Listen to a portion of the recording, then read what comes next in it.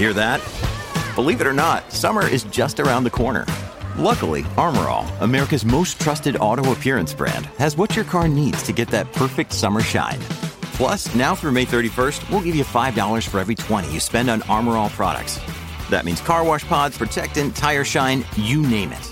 Find out how to get your $5 rebate at armorall.com. Armor All, less work, more clean. Terms apply. Hey everybody, thanks for joining us for the Single Tracks podcast. Today we're going to be talking about e-bikes and e-mountain bikes specifically. And I've got Greg and Aaron with me here today to talk about this topic. Hey guys. Okay, so Greg, I want to just start off with a real brief recap of the IMBA e-bike presentation at Interbike back in September. You were there and you got to hear about a study that they recently did involving e-bikes. Yeah, I had heard about it via word of mouth, so I was pretty interested to show up and see what IMBA had found out. Essentially, IMBA did like a back-to-back comparison study on a very sort of set segment of trail that had different features in the trail. So climbing turns, descending turns, flats, a good variety of different trail features. And they ran, their initial intention was to run 500 laps of that trail on both a regular mountain bike, an e-bike, and a dirt bike. And then along the trail, they measured the soil displacement in a certain set of intervals. You find all the numbers and details in different places, but essentially they're measuring soil displacement after all these laps. So I said their initial intention was to do 500. They didn't do nearly that many with the dirt bike because they were causing so much trail damage with the dirt bike. So they just, after a while, they canceled the dirt bike. Continue with the e-mountain bike and the mountain bike. And essentially, long and short of the study is e-bikes have more impact than mountain bikes, but much less than dirt bikes, which was one of those no-duh moments. But I guess it's good for IMBA and other management people to have actual numbers to go along with, what we all assumed all along. Right. So those are the initial findings of the study. And McLean, they're still doing further analysis of the data. So maybe something else pop up. Okay, that's interesting. I also wanted to talk about, just last week, there was another news item about e-bikes, and that was California recently came out with an amended definition of e-bikes. And basically what this did was it changed the categorization of e-bikes away from regulations that are suited for things like mopeds and puts them closer in line with the regulations for bikes. So California distinguishes between different types of e-bikes. There are 3 different classes. Class 1 e-bikes are pedal assist bikes that are regulated to stay under 20 miles an hour. Class 2 bikes are throttle bikes, so you don't actually have to pedal to get these up to 20 miles per hour. And then Class 3 bikes are pedal assist electric bikes that are allowed to go up to 28 miles an hour.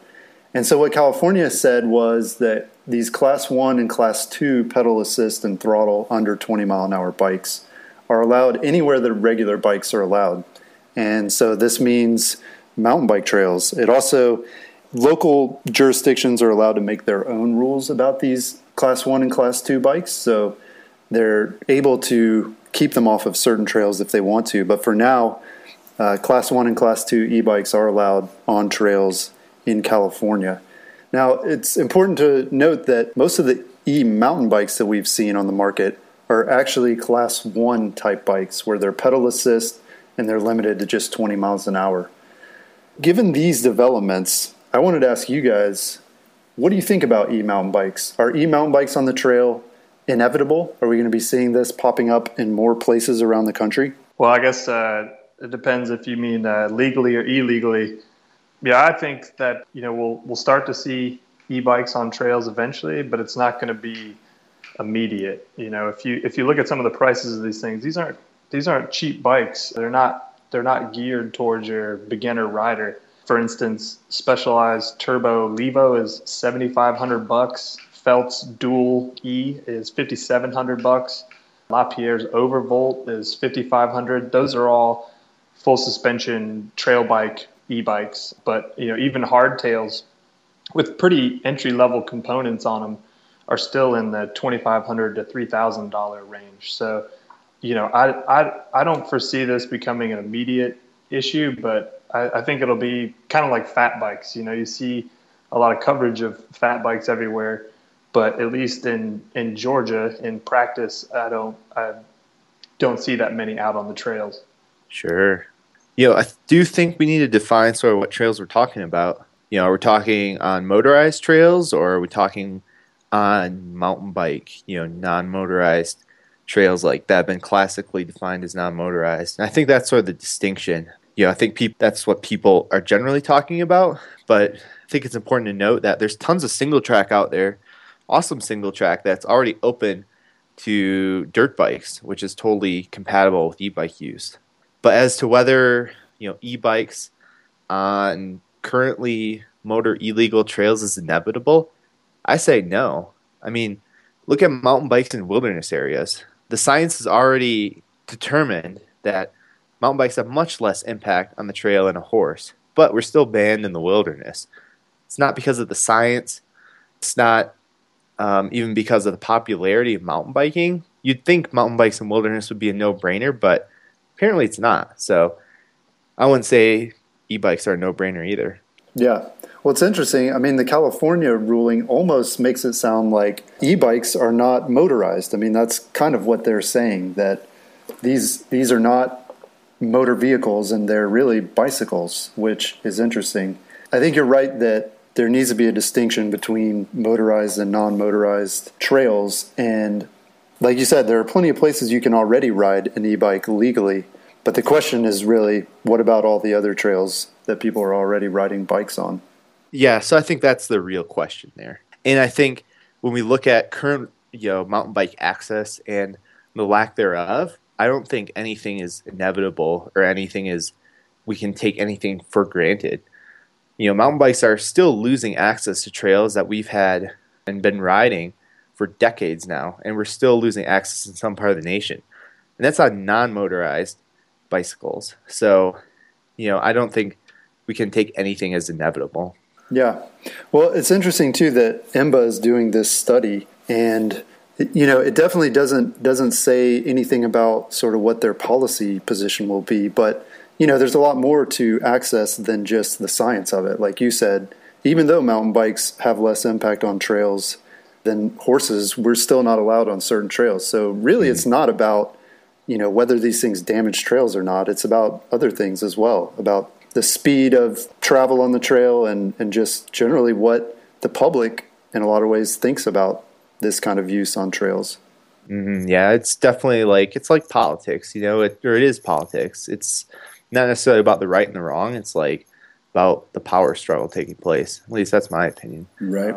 And so IMBA did reiterate their position on e-bikes during their presentation, but post e-bike study, they haven't changed their position in the past several years. And their previous position paper essentially stated that they don't think that e-bikes are mountain bikes, and currently they don't advocate for e-mountain bike use on non-motorized trails.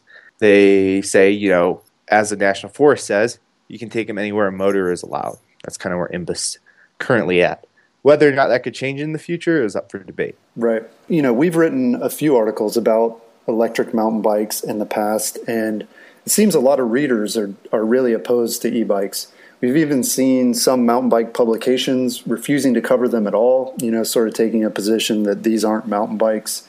We've even had some of our readers threatening to stop reading single tracks just because we post a story about an e-mountain bike. Why do you guys think that mountain bikers are so opposed to e-bikes? Well, we all enjoy new tech, the stuff that makes our bikes lighter, makes them stiffer, makes them stronger, more capable, that let us ride faster and longer. Even single speeders who would consider themselves purists, I guess, they still ride ultralight carbon frames and use disc brakes. But I think the point is, you have to draw the line somewhere. And for a lot of people, including me, when you add a motor to a bike, any motor, whether that's a gas motor or an electric motor, you fundamentally change what it is. It's no longer a bicycle. There's Mark Linderetz who owns a component company. He's got a great T-shirt that says "Motor plus bike equals motorbike," and I think that just sums it up perfectly.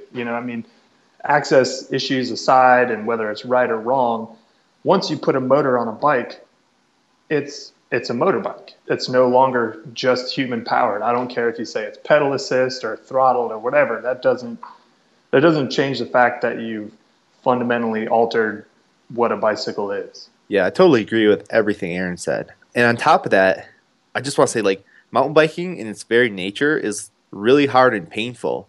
Honestly, like, I've done a lot of sports, and mountain biking is one of the most difficult things I've ever done. And I don't think riders are in mountain biking to take it easy. Even if you're downhilling, like, that's challenging.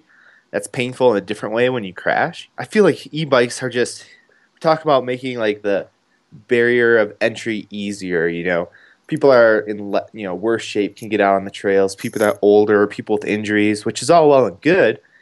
But I don't think any current mountain bikers ride because it's easy, because it's definitely not easy. Right. So when you look at the current segment of mountain bikers, especially the ones that identify as mountain bikers, ride their bikes regularly, they're doing it day in and day out, and it hurts, and it's a lot of work, but they still do it anyway. Right. So I think there's sort of that stigma against making this struggle easier, Yeah. Well, so why do you guys think that it's more accepted in Europe? I mean, is it that the Europeans are more accepting of other perspectives and other ways to enjoy the sport? Well, so one thing I have to add in, I'm not European, so I don't really know, but we say it's more accepted in Europe, but when I was in Sweden, I spent a lot of time talking with Leo Ranta, who is in the know on everything Swedish mountain biking. And so we talked about trail access issues. They have this really cool thing that roughly translates to every man's right, saying that every man has the right to travel across open land if he's not destroying the land. But this every man's right translates to people on foot.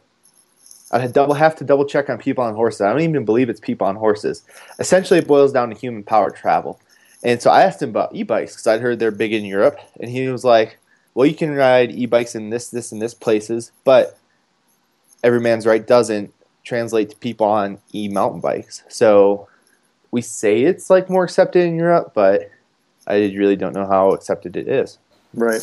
Maybe it's just that there are a lot of European companies that are pursuing this, and maybe they're farther along in terms of lobbying and advocating for the sport there, and that's why we're seeing it. Right. I think that could definitely be part of it. And I want to be clear. I'm not necessarily anti e-bike. I just think that, as I said before, once you add a motor to a bike, it's just no longer a bicycle. And that's why I think it's a good thing that California is taking steps to classify these things. And, whatever comes out in the wash politically in terms of access, that's fine. I'm willing to live with that. I have no problem with multi-use trails. I have no problem riding trails where, motorcycles are allowed or horses are allowed. We can all get along, but I think what pisses a lot of people off is when, manufacturers are here at least seem to be pushing them as, oh, this is just like a mountain bike,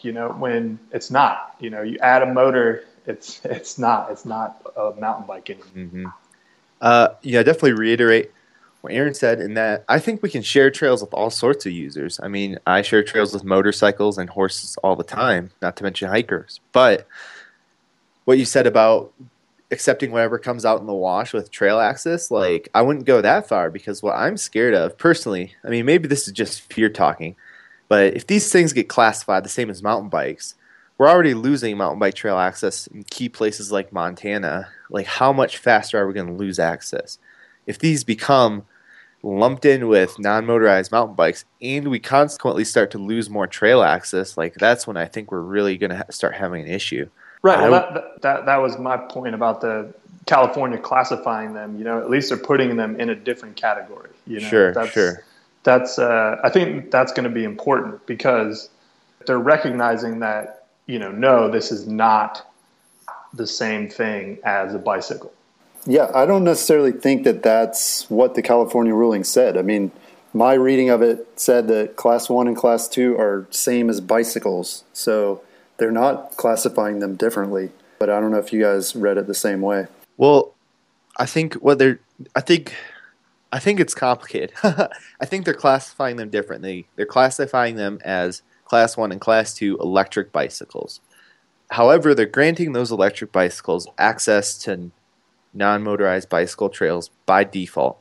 However, if the local government can then make regulation, banning the Class 1 and Class 2 electric bicycles, that means there's a different sort of separation between those and bicycles. Right. That can be used, but is not being used by the new law. Like the new law doesn't stipulate any difference between them for now, but it could. People can go back and... Right. I mean, potentially a land manager could say, okay, this is a mountain bike trail and Class 1 and 2 bikes are not, e-bikes are not allowed. So right. If you have that kind of flexibility, I think California kind of just gave a really broad blanket, I guess, for the categorization. And then if local trail systems can make their own decisions in terms of what's allowed on their trails, probably a good way to go about it. The coolest takeaway from the whole California thing is they're putting a lot of the power in the hands of the local land managers. And I think what we've run into with mountain bike access issues on the negative side and losing access is where the power is held in DC, to decide what takes place on trails all across the nation, especially with wilderness areas. Honestly, the Sustainable Coalition, which we've written about on the site before, is against any sort of motorized activity in wilderness, including e-bikes. But the way they're hoping to open wilderness access is very similar to what California just did. They want non-motorized mountain bikes with no e-bike motor, let me clarify that, to have access to wilderness by default. But they don't want to open necessarily all wilderness. They want local land managers to be able to decide what trails in the wilderness are open to bikes and what aren't, So I think that's sort of almost what California is doing. Like they're saying, by default, e-bikes are allowed, but land managers can decide in their local area. And I think that's sort of what we need to happen with regular mountain bikes in wilderness areas. Right. So I think that's kind of an interesting takeaway. Yeah, it'll be interesting to see how many of the local groups decide to ban them and how many decide to just keep this current regulations in place. So, Greg, I know you've ridden an e-bike a couple times on the trail. What did you think about it? Yeah, I'd ridden a few e-bikes. I rode the first couple of e-bikes a few years ago at Interbike, and then this year at Outer Bike, they had some e-bikes to test. So I figured I should give it a shot and try it out just to see what my current stance on the issue was. And it was, it was an interesting experience. I've written arguments against e-bikes in the past, and after my discussion with the people at the booth and my ride, some of them were justified, which was kind of interesting. But to begin with my ride, I honestly didn't have that great of a time, and it's partially because of access issues. We're riding in the Moab brand trails, all the single track of which is non-motorized, and the Moab BLM has said e-bikes have a motor, so they're only allowed on motorized trails. So the e-bike test loop was essentially a flat, pretty boring 4x4 road. And I was like, this kind of sucks, I can move along at a pretty good pace. So the only thing cool about it is I'm getting done with this stupid loop faster than if I had, not been pedaling. You might think it's kind of dumb, but it kind of speaks to where the issue is at. Can't get on the really enjoyable trails, and what the heck is the point, Right. I think that's why you're seeing a lot of the lobbying by these e-bike companies to get trails opened up. Well, yeah, the companies. So, in the e-bike panel that IMBA did, there was a bunch of people there giving their opinions from different sides of the e-bike issue. And it was super interesting to hear from the people that owned and worked for the companies that sold e-bikes, because they were like, we need to fight for e-bikes on non-motorized mountain bike trails. I'm like, obviously you're going to say that, because you're standing to make millions or even, who knows, billions of dollars. Yeah, so it's an interesting situation for sure. Yeah. One of the things you mentioned, I've ridden a couple of e-mountain bikes, and one of the things you mentioned that I totally agree with is that e-bikes make the climbs easier, but then on the descents, you're stuck with a heavy, awkwardly designed bike that kind of takes the fun out of descending. And as mountain bikers, we all kind of accept the fact that climbing is going to suck. And so an e-bike makes it suck a little less. But the reason we do those climbs is to really enjoy going down. And e-bikes really tend to kind of harsh that downhill anyway. Yeah, and I experienced that on my test ride just a few weeks ago, an outer bike. So I was riding what California is now defining as a Class 1 e-bike, pedal assist up to 20 miles an hour. So on the flats and even some of the climbs, I could get that thing going up to 20 miles an hour, and then the engine would kick off, and I'd still be running at about 20. When I turned to go down, granted, I was in the mountains, so I didn't have like super long, super steep extended downhills, but I did have some descents. I still couldn't get it up past 20 because the motor would kick off as I'm pedaling down like these grades at about 20, but then you're stuck with a 50-pound bike that you can't really pedal up much faster than that. So I found it started equalizing my speed across the whole loop. Right. I basically did about 20 miles an hour no matter if I was going flat, up, or down, which means it was a faster overall average time. But like you said, I can easily hit 30 miles an hour or more on my mountain bike on single track. So yeah, and these things don't corner well. And I mean, yeah, I guess the takeaway is that they kind of make the lows better, but they make the highs worse and kind of flatten the mountain bike experience, which isn't what most people are looking for anyway. Based on what we've talked about here today, are there any mountain bike applications where e-bikes make sense, or are there places where maybe they should be allowed that they're not currently allowed? If the trails have been designed with e-bikes in mind, or if a trail system decides to permit e-bikes, I have no problem sharing the trail with them, as I said earlier. As long as it's okay with the trail system, I don't personally have any problem with it. So I feel like you asked a couple of questions. Are there mountain bike applications where e-bikes make sense? And are there places where they should be allowed where they aren't currently? And so I'd answer those two things differently. So on the second question, I'm still sort of an anti-allowing them on non-motorized trails camp because they're motorized. However, like I mentioned before, we have literally hundreds of miles of motorized single track in the mountains around me. And you add in the 4x4 roads and the double track, and it's pretty impressive trail system. I've ridden some scree-filled climbs where I'm like, wow, if I had like a little bit of a motor here, I could probably maintain some traction, some forward motion. But under my own power, I couldn't. Those times I was like, e-bike would be nice. But when I look at the $5,600 price tag on the rather clunky e-bike I rode at Outer Bike, and then I look at a $700 dirt bike that I almost pulled the trigger on the other day, like it's hard to justify paying almost $6,000 for an e-bike when I could get a 400cc dirt bike for $700. The suspension fork on my mountain bike alone is worth 50% more than that entire dirt bike was. So Right. Well, this has been a fun discussion, guys. Thanks for joining me. You're welcome. Thanks for having us. Be sure to subscribe to the Single Tracks podcast. You can find us in iTunes, SoundCloud, and directly via RSS feed. Have a good one.